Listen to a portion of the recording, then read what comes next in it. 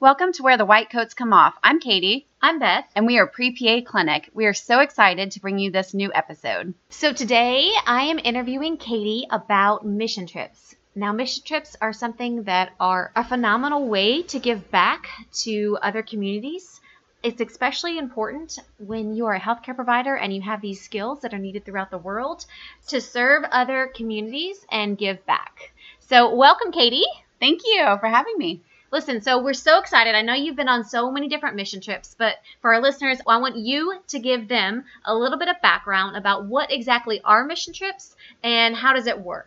Sure. So there's all different kinds of mission trips. You can go on a mission trip to build homes, for instance, or a mission trip to dig wells for clean water, or medical mission trips, which is what I love to do. Actually, that was one of the main reasons I went into the medical field and became a PA, was to be able to go on mission trips and to provide medicine to every country in the world. It is, one of the universal things that people need besides clean water and food. It's also medical care, healthcare. Yeah, so how did you get started in mission trips? And for those listeners that are maybe interested in doing mission trips and going on mission trips, where is it usually through? Is it through a church? Is it through an organization?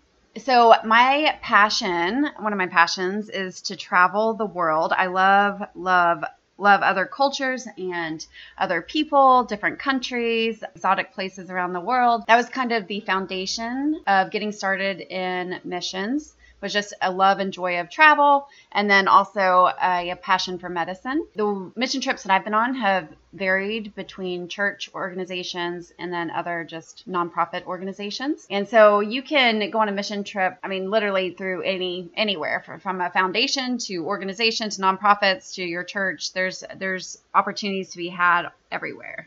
So when people talk about going on mission trips, and I'm talking specifically about medical mission trips, what do you actually do when you get to that country? Like, what is your job? I know there's not a lot of resources. Maybe you're out in the middle of nowhere. So what kind of care do you provide the people in that area? Medical mission trips can vary depending on what kind of setting you're in. A few of the settings I have been in, there were zero resources. We were in the middle of nowhere. There wasn't a clinic. Everything that we provided was provided from our backpack. And then in other settings, it would be a hospital setting, and we had various resources, medications available, testing available. So it really just depends, but it could range from, again, no resources at all, or very few resources to what you can carry on your back, to a huge hospital setting. One of the more frustrating things about mission trips that most people don't really talk about, specifically medical mission trips, is that the care you provide is so temporary. You can talk to your patients in that community, and you can recommend, do patient education, that sort of thing. You can provide medication for them, but eventually that's going to run out. You're not going to have extensive medications with you. You're not going to have extensive testing with you usually. You have the opportunity to provide them with care for up to like 7 to 10 days, or maybe even a month, depending on what's going on. But then eventually that medication is going to run out, and they're going to be back to square one with zero health resources. Yeah, so that's got to be pretty frustrating to know, like, let's say they have hypertension, and you can consult them about, hey, low salt diet, that type of thing, but you can give them a month worth of blood pressure medicine, and then there's not a whole lot else you can do, right? Yeah, sure. And same thing with diabetes. That's really one of the more common ones. And these are typically very poor communities, so they only have the food and water or whatever that's available to them in a very close proximity. Typically that's like rice heavy, carb heavy. So you have these diabetics that can't change their lifestyle. They don't have the means to change their lifestyle. So you can provide medication for their diabetes, for instance, for a month or two, but then eventually that's going to run out. They're not going to have access to health care, and they don't change their diet or their lifestyle because they don't have the means to. So that's one of the more frustrating things. It is very rewarding to be able to provide patient education and at least stimulate that idea in their mind and plant that seed to be able to potentially change their lifestyle if they had a choice. You talk about like a lot of chronic disease type stuff. Do you ever see any acute stuff? Do you ever sew people up? Do you set fractures? Like, what kind of acute care do you give to these communities? So acute care, again, just like you said, lacerations, fractures, appendicitis. Of course, whenever you have a surgical problem, those usually ship out to the closest hospital if we're not at a hospital setting. So it really just varies, but it's very fun because there's so much variety to what you see. It's not just chronic disease. There's also acute illnesses as well. Infants with super high fever, infectious disease, jungle illness, that sort of thing. Yeah. Someone who wanted to go on a mission trip, what advice would you give them?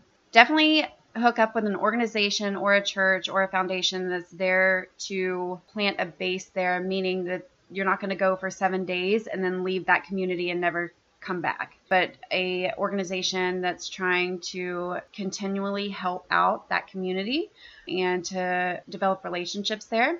The other is to really develop some hardcore skills as far as like being uncomfortable. Mission trips are by no means comfortable in any way, shape, or form. They will test your mental game, your physical game. Things will come up, politically in the country last minute, or there'll be an uprising, or getting used to cultural norms that are different from your own. So all of those things you really need to train for before you leave.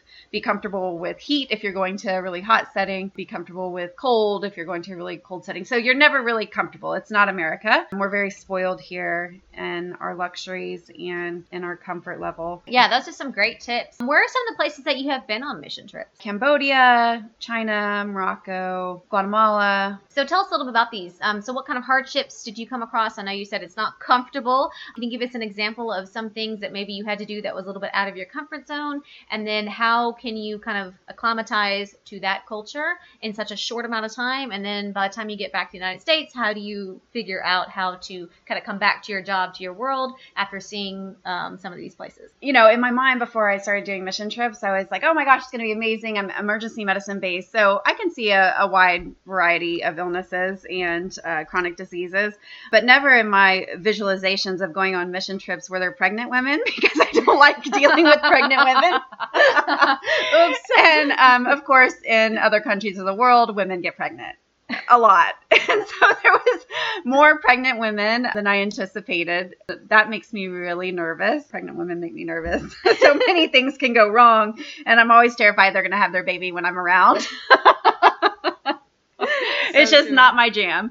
So anytime you're, especially with the more remote medical mission trips, you live in the conditions that the community that you're working in live in. So that could be a hut, a village. In Cambodia, we slept in a hammock underneath a hut. And, at night there's giant roaches that are on the outside of your hammock. And one of the main hardships that a lot of these communities face, other than not having access to medical care, is clean water. Access to clean water, that's huge. And so fortunately, my husband is an aquatic biologist and he specializes in clean water resources. So he goes on mission trips with me and is able to teach a community how to build a well or how to sustain clean water, that sort of thing. So we really work very well together. I get to take care of the medical side. He gets to take care of the clean water, and even go as far as teaching certain communities how to raise fish and food. So fisheries or nurseries.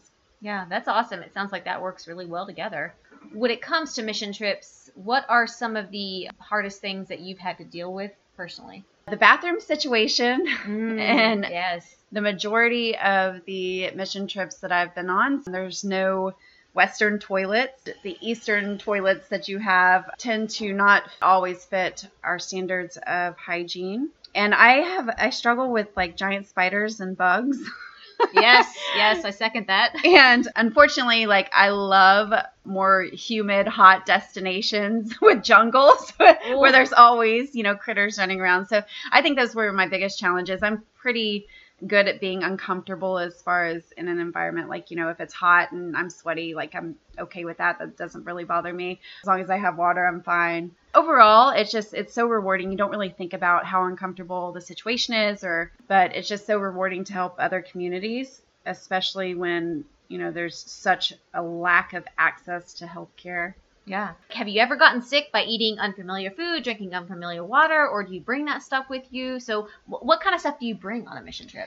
Sure. So I did get sick one time and it was terrible and you feel awful. And so from that point on, this was actually before I was a PA, but since I've been a PA, I carry a medical kit that has so many antibiotics, parasitic medications. We carry iodine tabs. We have the water purifier, the SteriPen, that uses like UV light to sterilize water. I have a huge medical kit that I carry, clean needles and suture material, everything that we would need in acute situation. Yeah, so you kind of carry anything you might need in a remote environment that you're going to want, right? Yes, and then the other great thing about that is, when you're in a remote area, for instance, we were working in a remote area in Cambodia, and there's no grocery store, there's no access to food other than what they're serving you, and it's also considered really impolite not to eat what they provide for you. They go out of their way to take what limited resources they have for food and feed you. So you always want to partake in whatever the food is. So I don't eat meat. I eat fish and eggs only. So I'm a pesco-vegetarian, mainly plant-based diet. So of course, that game's off when you're in other countries. And so I always carry snacks with me, like no matter what, like tiny snack bars. If there's a particular dish that they're serving that I just cannot stomach, I will absolutely go ahead and force a few bites down, just because they've taken such kindness on their part to prepare a meal for me. But then I will sneak a snack bar later. I like it. These are good tips, guys. Carry your snack bars.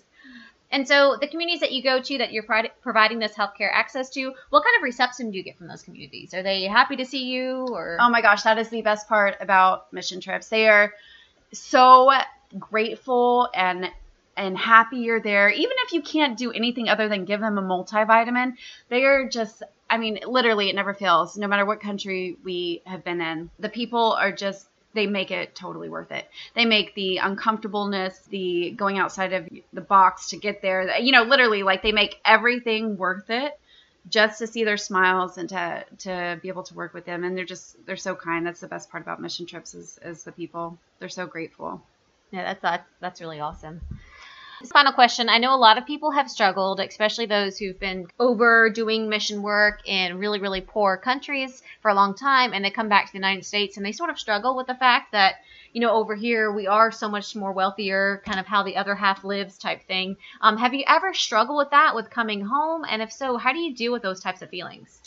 Absolutely. And actually, that's another really great point, because a lot of the countries that we worked are extremely poor.